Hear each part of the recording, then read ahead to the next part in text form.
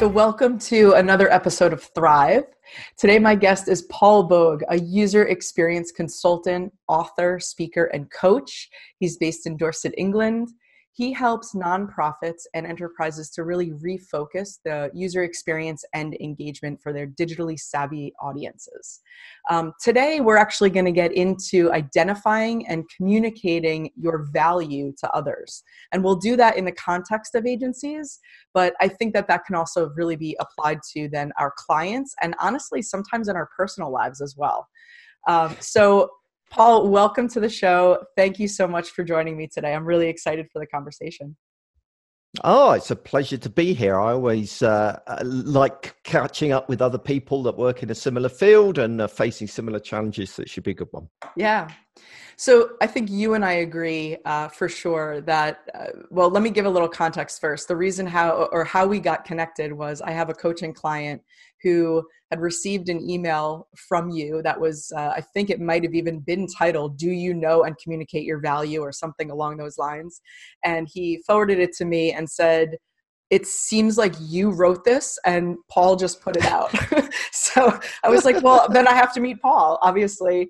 So I can say that I know that you and I agree that most agencies have a lot of difficulty being able to identify what their actual value is, let alone communicate it, right? Because you've got to have one before the other.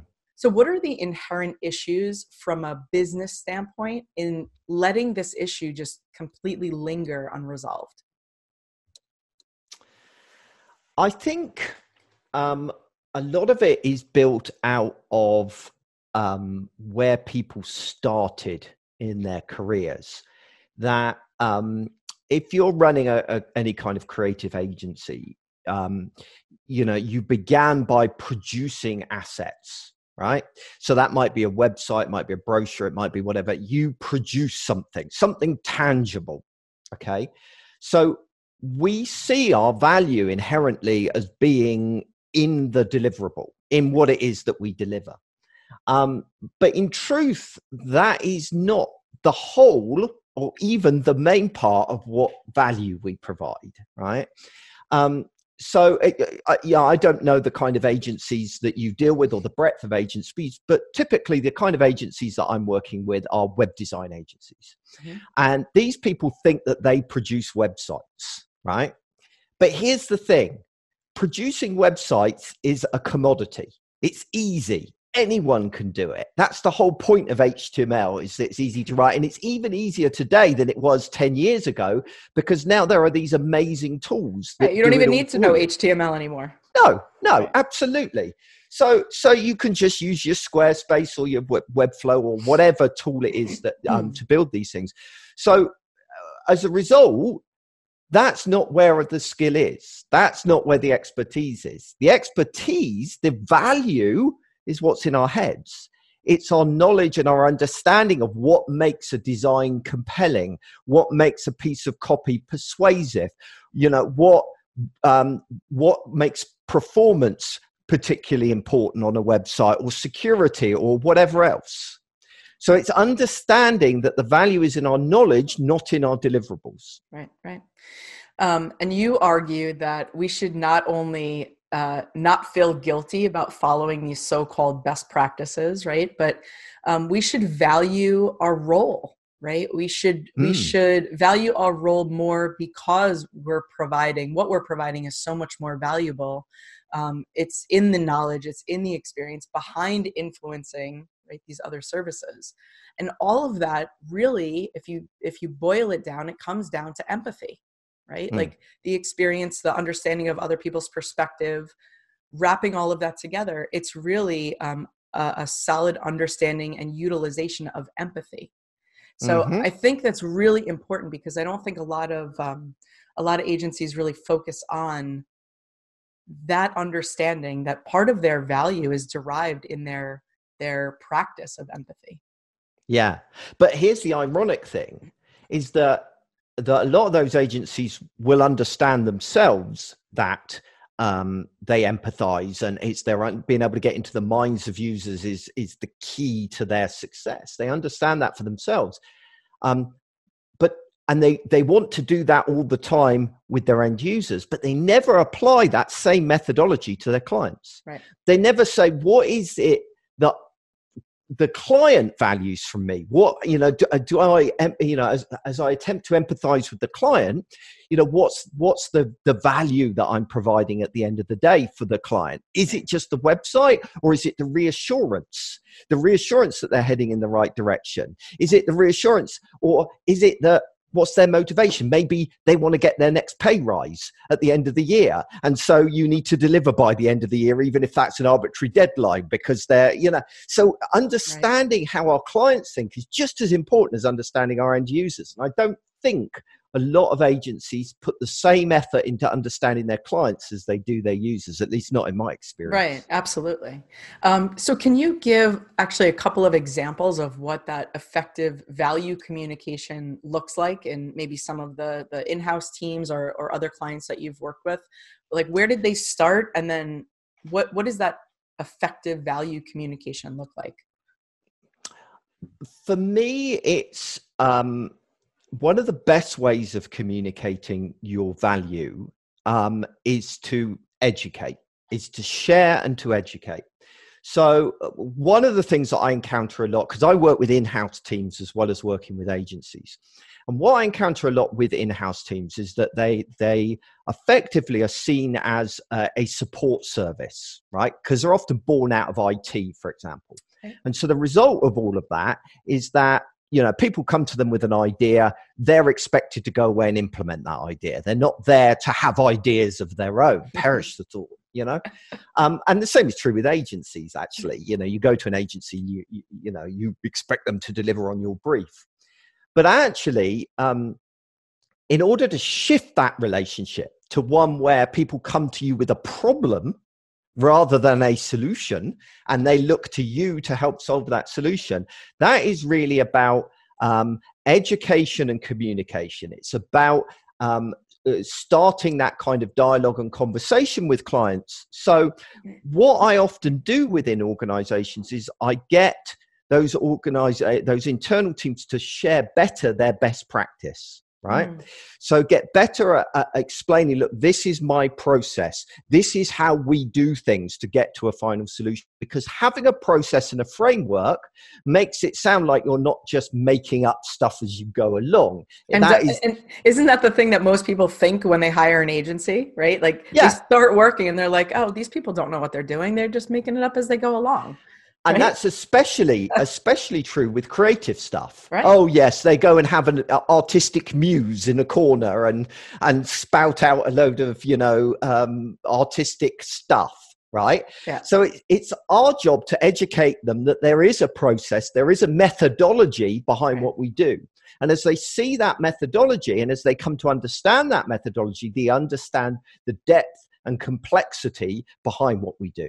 The problem is a lot of us within the creative industry don't fully understand why we do what we do, right?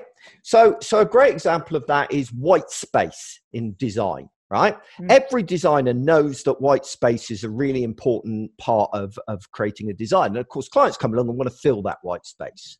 And Make my logo bigger. Why are you giving so much room?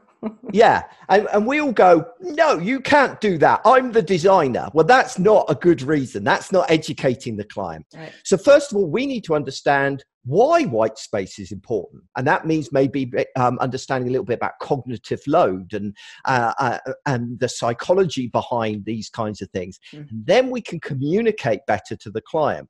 So it's a combination of having a methodology, better communication, understanding what we do and why we do it. And why that leads to success. Right. So it's really, go ahead. Now, I was just going to say, a lot of the times, a lot of the problems we have with clients comes down to their lack of confidence in us. And that lack of confidence ultimately comes because we are very poor at explaining what we do and why we do it. Right, right. So it's almost like in order to communicate our value, the very first step is actually not communicating the value, but actually understanding, turning that lens on ourselves, and understanding what we do, documenting that, and then diving a little bit deeper to understand why we do it, then producing some content about why we do it, sharing that with the client, then we can speak to our value. So this is, you're sort of making the case for what you do, right? Just through this conversation, helping them with that framework and all of that. So yeah, absolutely. There's so much to this, and this is the big component. Let's call this a 4 or 5 step process. There's so much meat to this, and this is literally the 4 or 5 steps that very few agencies, whether they're external, independent, or in-house, they just gloss over this. And I think, for 2020, right, this is our year of vision. We have to stop glossing over this. Absolutely. And I think you said something really interesting there, is that we've got to document this stuff and we've got to have it written down. And I find that is extremely important for setting expectations with clients. So, as you go into a new client engagement, if you can provide them a set of documentation that says, this is what is going to happen, this is the order that things are going to happen in, and this is why each of those things are going to happen. That is so reassuring for the client, and it also establishes you as the expert, right, in the partnership.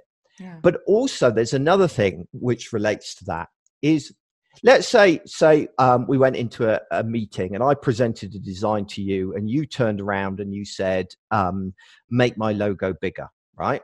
And I would never do that to you, Paul. No, I know you wouldn't, but it happens. You're being a hypothetical client in this situation. I know.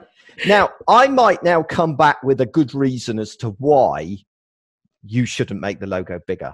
But there's 2 other things that are happening there. One, first of all, I sound like I'm just BSing you at this point, right? That I'm just making up reasons.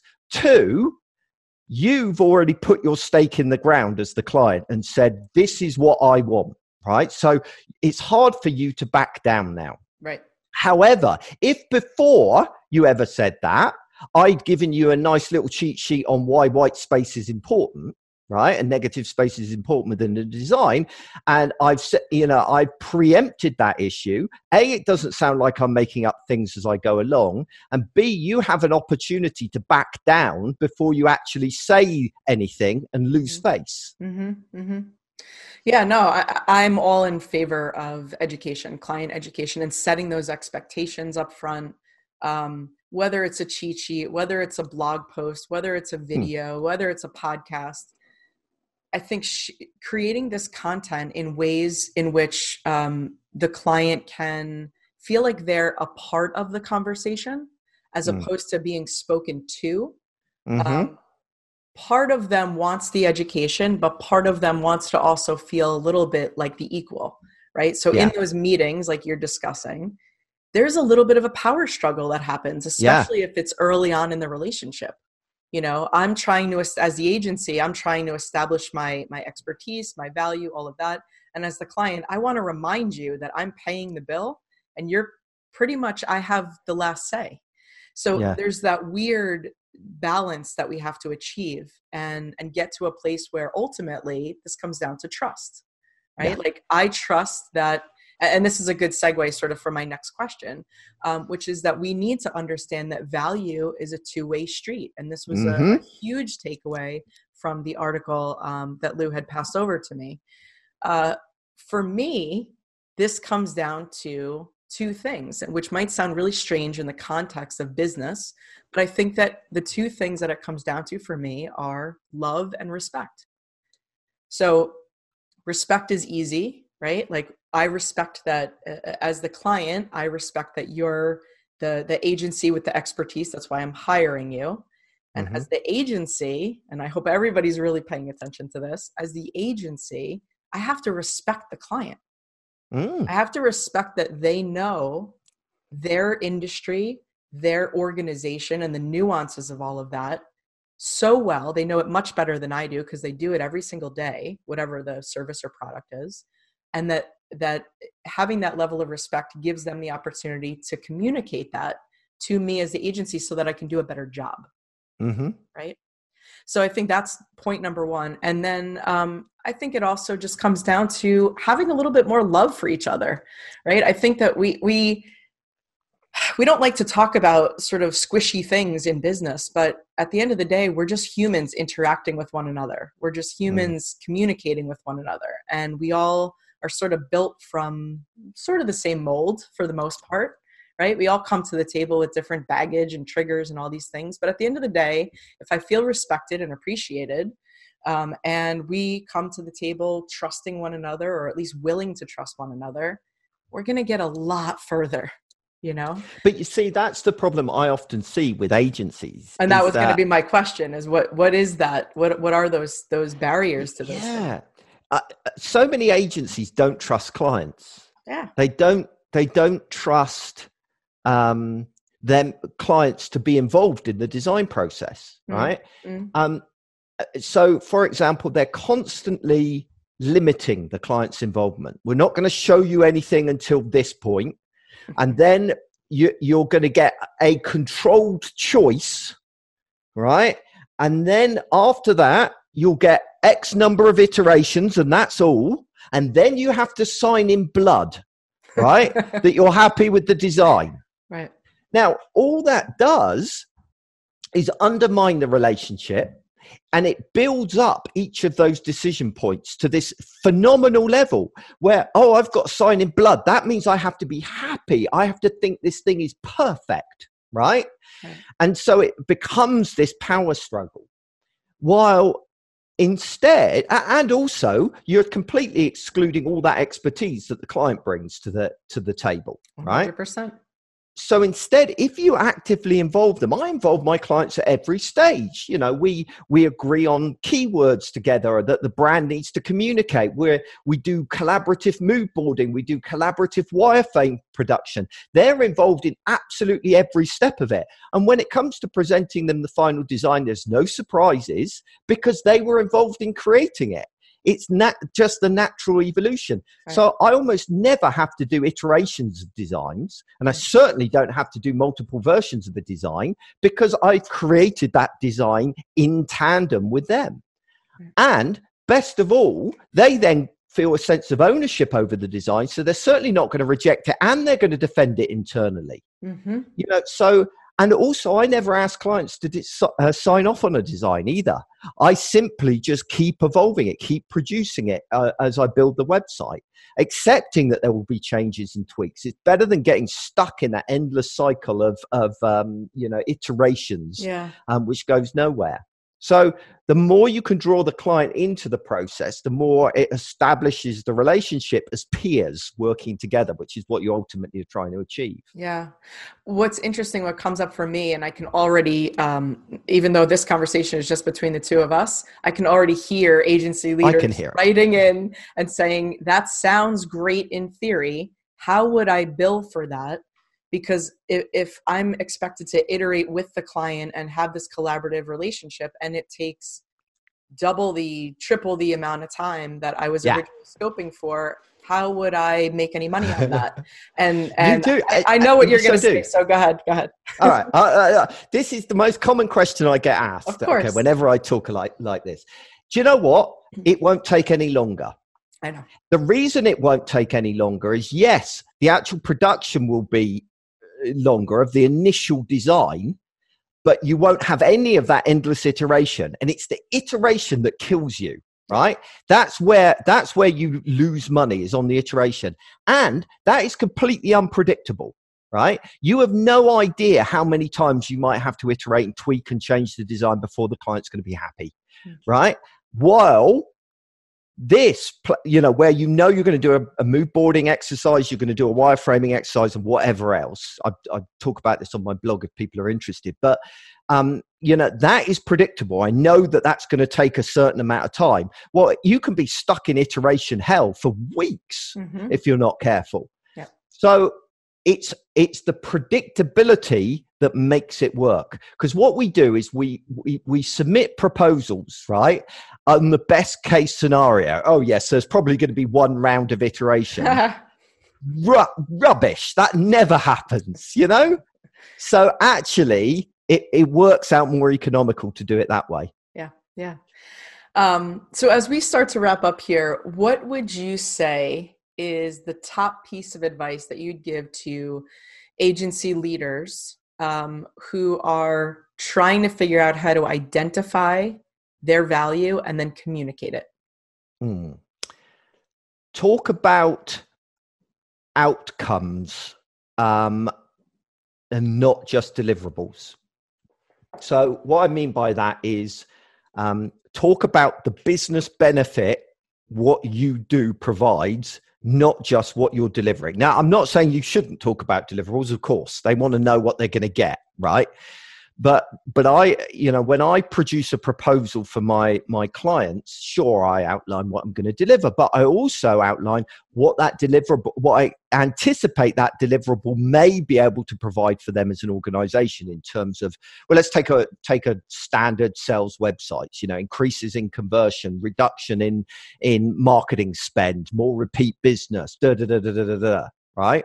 Yep. So focus on the business benefits, because that is where your value lies, not in pushing some pixels around. Right. Because then you get out of that commodity loop and there's less client attrition because they see the value. Yeah. It's definitely, I always say the same thing. It's always more so about benefits over features, benefits being what our expertise is, features being the thing that comes out of the relationship, which is the deliverable. So, I mean, the only thing that now I've got the people's voices going around in my head. The only thing that I think people worry about is, well, how do I know what the benefits are going to be? Right. And you don't, right? Well, but historical data or historical experience or anecdotes give you a sense of, hey, for a project similar to this, with a client similar in your industry, this is what they achieved. So you can draw on that for sure. Yeah, absolutely. And and there are variables involved, which is why, so for example, I always soften it a little bit in my proposals by saying things like, together we can deliver, right? Rather than I'm going to deliver these business benefits, I talk about both of us. So because if they don't play their part, then it's going to be rubbish. You're not going to see those benefits. So you can do things to soften it if you need to a little bit for your own state of mind. Yeah. Paul, this is a great discussion. I've had so much fun. We are so aligned in the way that we're thinking and talking about this. So I really, really appreciate you coming on the show today and hope to talk to you soon. This episode has been brought to you by Workamajig, the #1 creative agency management software. Show notes at thrive.workamajig.com. Find out how your creative agency can become more productive and more profitable. Schedule your demo at thrive.workamajig.com.